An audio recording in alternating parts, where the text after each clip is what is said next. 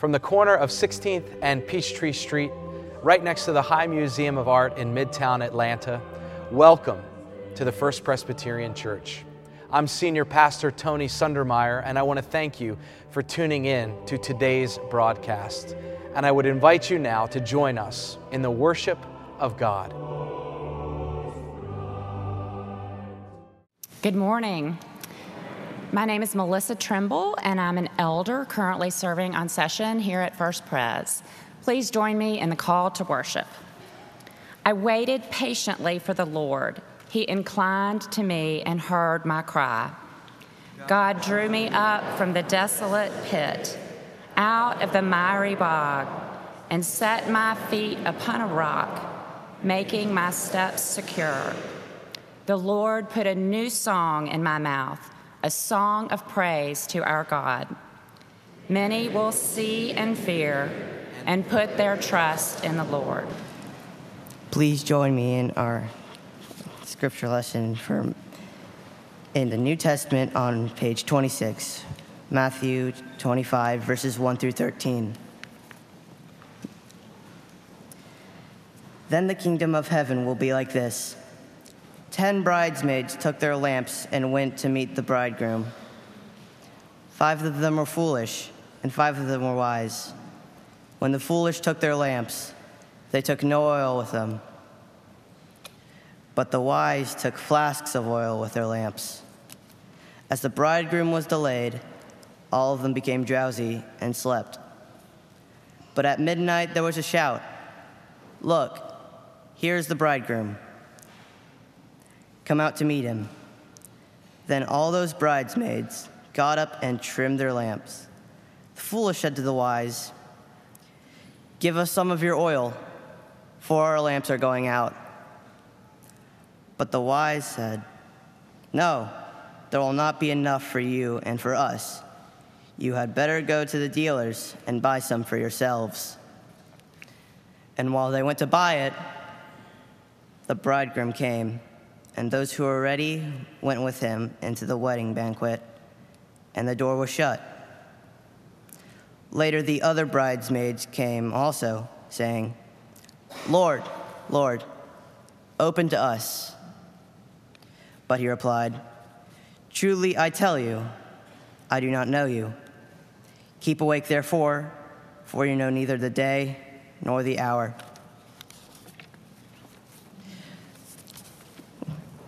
This is the word of the Lord. Thanks be to God. As we continue in our summer sermon series on the parables, I'd invite you to join me in a word of prayer.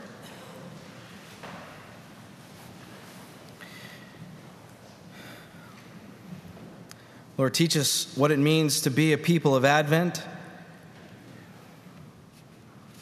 Teach us what it means to wait for you.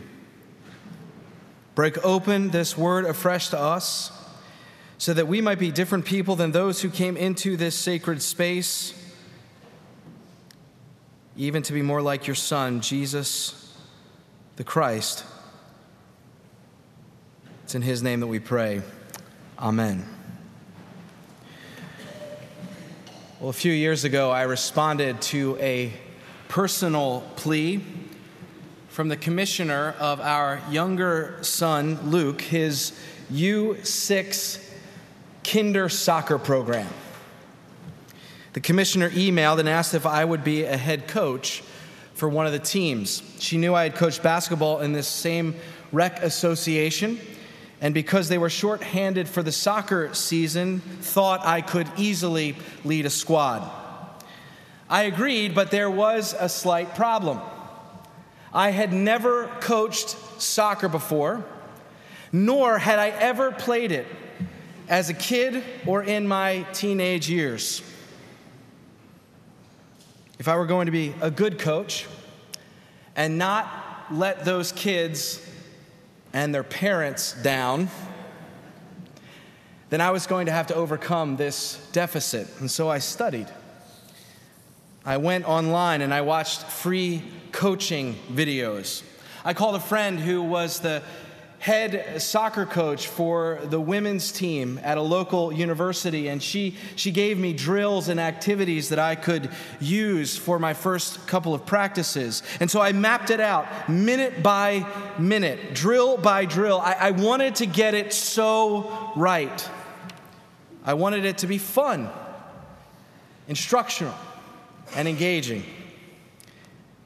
I was a bit nervous as the first practice came. I met the kids and their parents. I followed my script minute by minute, and the practice actually went quite well. Everyone seemed to have fun. The parents thanked me for a great practice as they left the field, and I felt really good about myself. And so I mapped out the second practice, and I mapped out the third practice, and lo and behold, those two practices turned out to be just as good, maybe even better than the first one. My confidence was high until I received an email from one of the dads. Quote, "Hi, Tony. I hope you're doing well. I'm a little concerned about our soccer practices. I feel that the practices could be more fun and lively, like the other group that I see practicing on the field next to us. I'm a little disappointed with the drills and activities in our group compared to that other group. Please don't take this negatively at all. But I wanted to just point out my view. I apologize if I have offended you in any way, as this is not my intention. We'll wait to hear from you, smiley face," and then he signed off. My first thought was defensive, right? I mean, you got to be kidding me, right? I'm totally fun. I mean, I have a lot of shortcomings in my life. I have a lot to overcome. I have a lot of things I need to work on. But being energetic and lively and fun, they're not part of that equation. What is this guy talking about? My second thought was self-doubt. Maybe he's right. Maybe I lack the experience and the skill to coach 5-year-old soccer.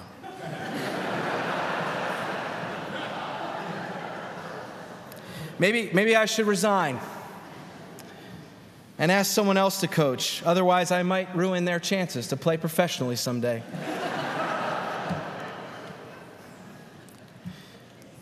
Then I reread the email, and something didn't jive.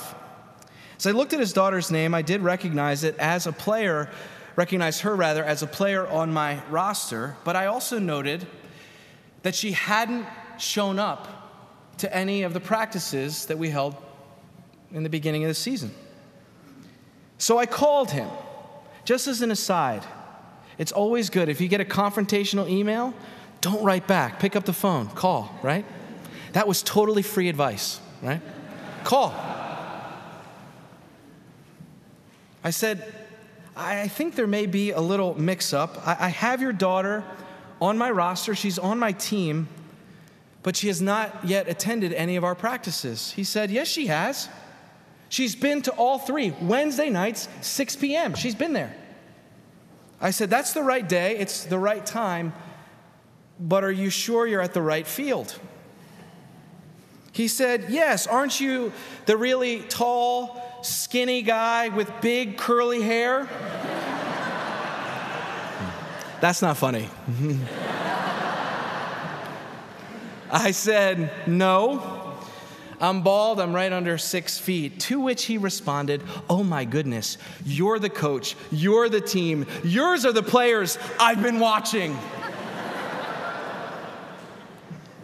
Somehow, the other coach, whose team practiced at the exact same time as us, but on a different field, just brought this little girl on to his team without checking her name against his roster, and lo and behold, her father was watching my awesome and fun practices.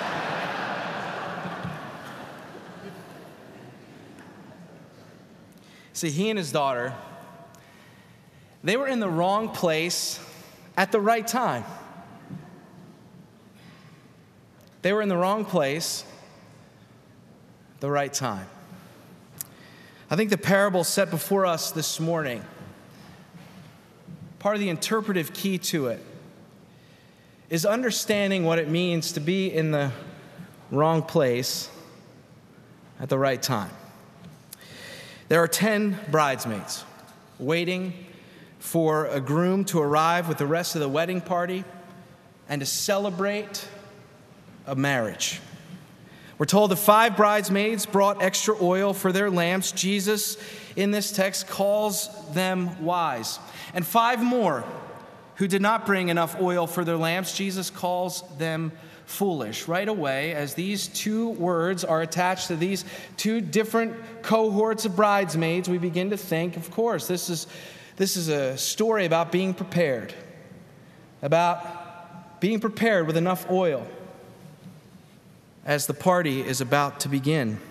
It is important to note that all 10 of the bridesmaids are waiting, and as they wait, they become drowsy, says Jesus, and they fall asleep. And at midnight, the sound of a cry declaring that the bridegroom had almost arrived wakes them from their slumber. They quickly get up and they trim their lamps. Now, the 5 bridesmaids who are short on oil ask their sisters if they can borrow some. It's a logical request. And you would think in a parable of Jesus there would be an ethic, a value of generosity to uphold that. And yet there is no generosity to come from these 5 who have oil. They do not share with the 5 whose lamps have run dry. The founder of the Methodist tradition, John Wesley, sought to interpret this lack of generosity. It's hard to interpret this bit. You expect generosity to come. So Wesley was working through the interpretation of this text, trying to figure out why the generosity didn't come. And he began to frame his own interpretation through the lens of personal responsibility in terms of our relationship with God. He once wrote that the lamp is a metaphor for our personal faith. He argued that we all individually have to be prepared when Jesus comes. We have to have the oil of righteousness. We have to be prayed up and worshiped up and scriptured up and missioned up so that this oil can be part of the lamp of our faith so it can continue to burn as we wait for the coming of Christ. That was Wesley's defense of the women who refused to share. You cannot borrow someone else's faith. You can't borrow someone else's faith. A person has to take responsibility for the nurturing and renewal of one's own relationship with God. I think that statement is right. I think that statement is true, that each and every one of us is accountable for our relationship with God. But I'm not quite sure that his exposition here actually meets and connects to the meaning of this particular text. See, after this request is denied, the 5 bridesmaids who are short on oil make a decision. And I think this is the turning point of the story. They make a decision. They will leave their post in search of more oil. They will go and find dealers where they can buy more oil so they can come back and meet the bridegroom for the party.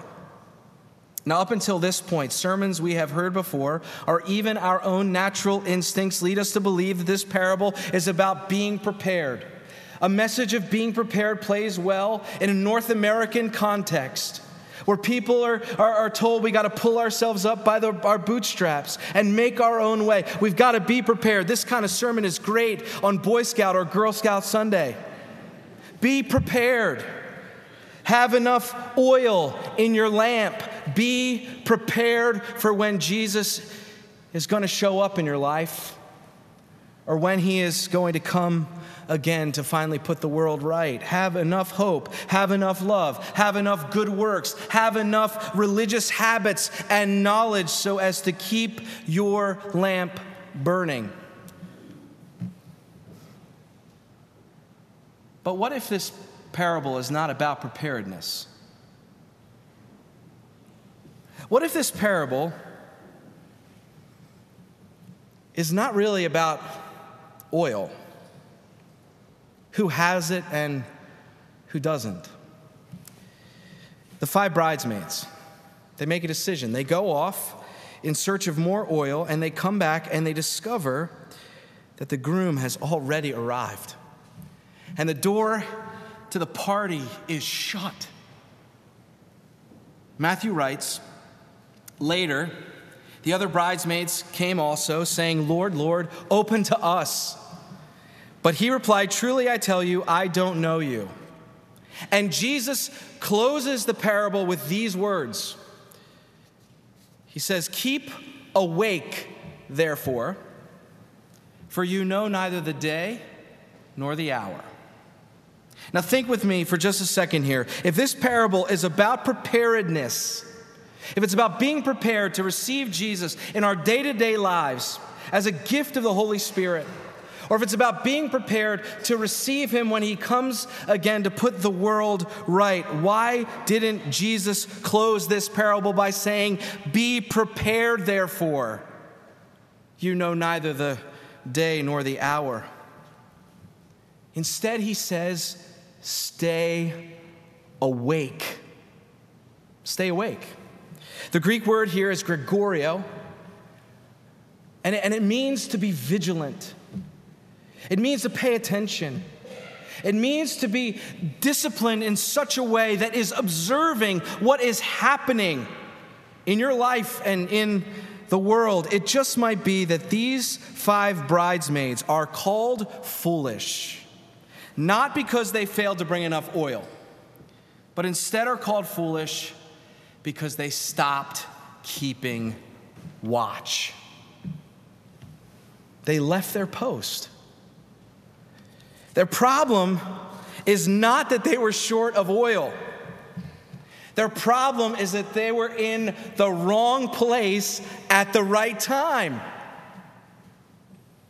Because the groom was still on his way. And whether they had oil or not, he was still going to show up. If this interpretation has any validity, then a deeper truth comes to us through this text. For if Jesus is the groom, and we're instructed to stay awake, to be vigilant, and to keep watch for his coming in our day-to-day lives, and to keep watch for his coming to finally once and for all put the world to rights, then maybe what this parable is saying is that it's better to wait for him in the dark than it is to leave your post when he shows up. It's better to wait in the dark, because even if you're waiting in the dark, this groom is Jesus himself. And his light is enough for anybody whose oil has run out. His light is enough for you and for me and for the world. Metaphorically speaking, many of us might feel as if there are areas of our lives where we are waiting in the dark. It feels like that. Where we're waiting in the dark, and maybe we feel like we're running out of oil, and the light is growing more and more dim. All that we have pursued to fill the lamps of our lives is just not burning as bright as it once had.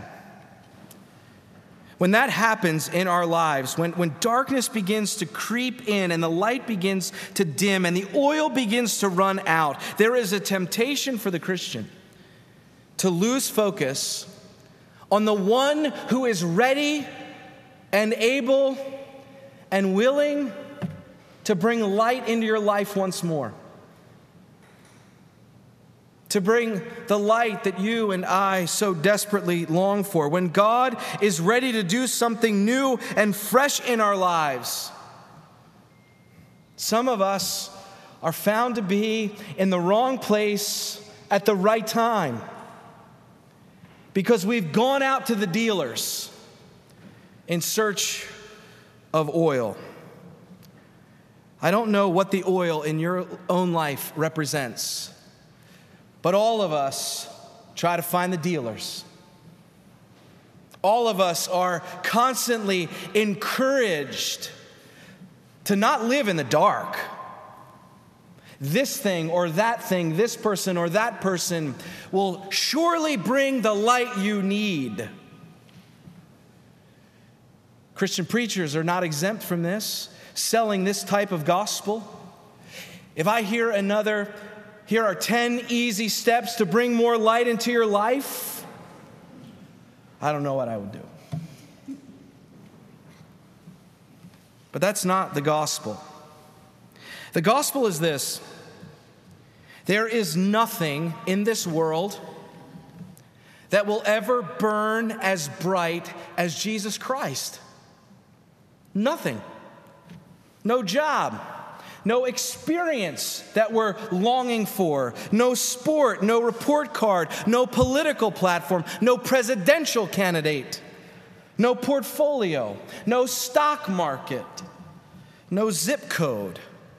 No measure of power or success. Nothing burns as bright as Jesus Christ and His love and His mission for us and for the world. But let's be honest, it is hard. It's so hard to wait in the dark. Some of you are in the darkness right now, know exactly what I'm talking about, how hard it is to wait in the dark. The 5 bridesmaids prove that to be so, don't they? In those moments of darkness, we can become anxious or scared and become indecisive, and we make our life about seeking these oils that we really don't need.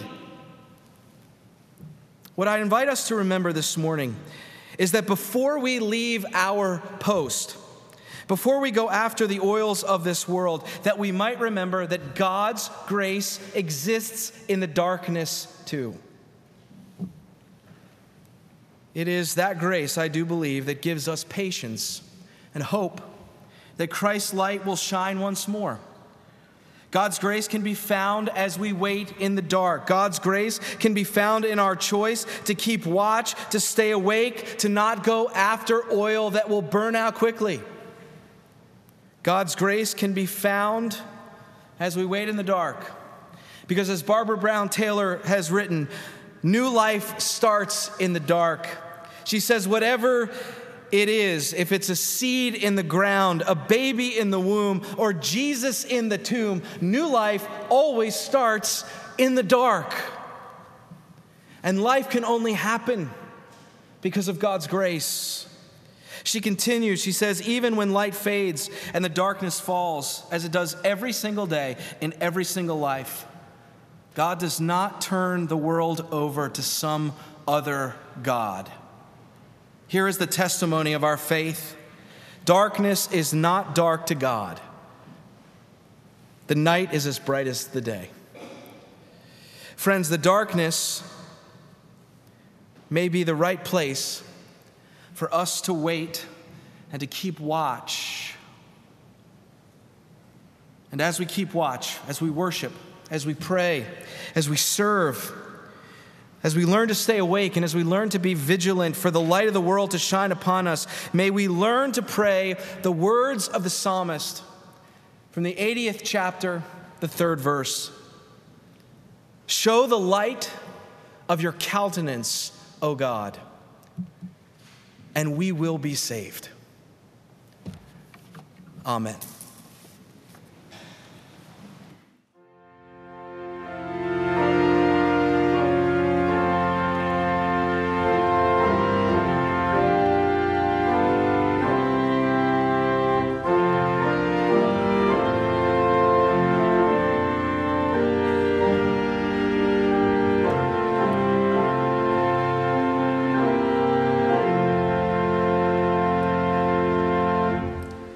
We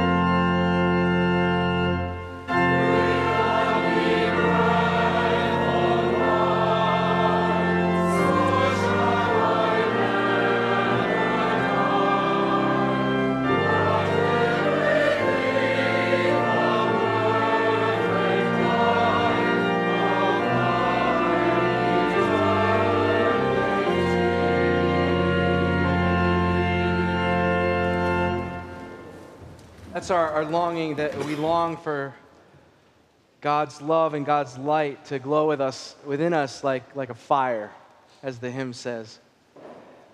But sometimes we have to wait for that light in the dark. And friends, be encouraged. It's better to wait in the dark than to be somewhere else when God is ready to do something new and fresh and amazing in your life. For the journey ahead, may Christ's light and his peace abide with you still, a peace guaranteed by God that surpasses all understanding. May it guard your hearts and your minds in Christ and live inside of you this day and forevermore.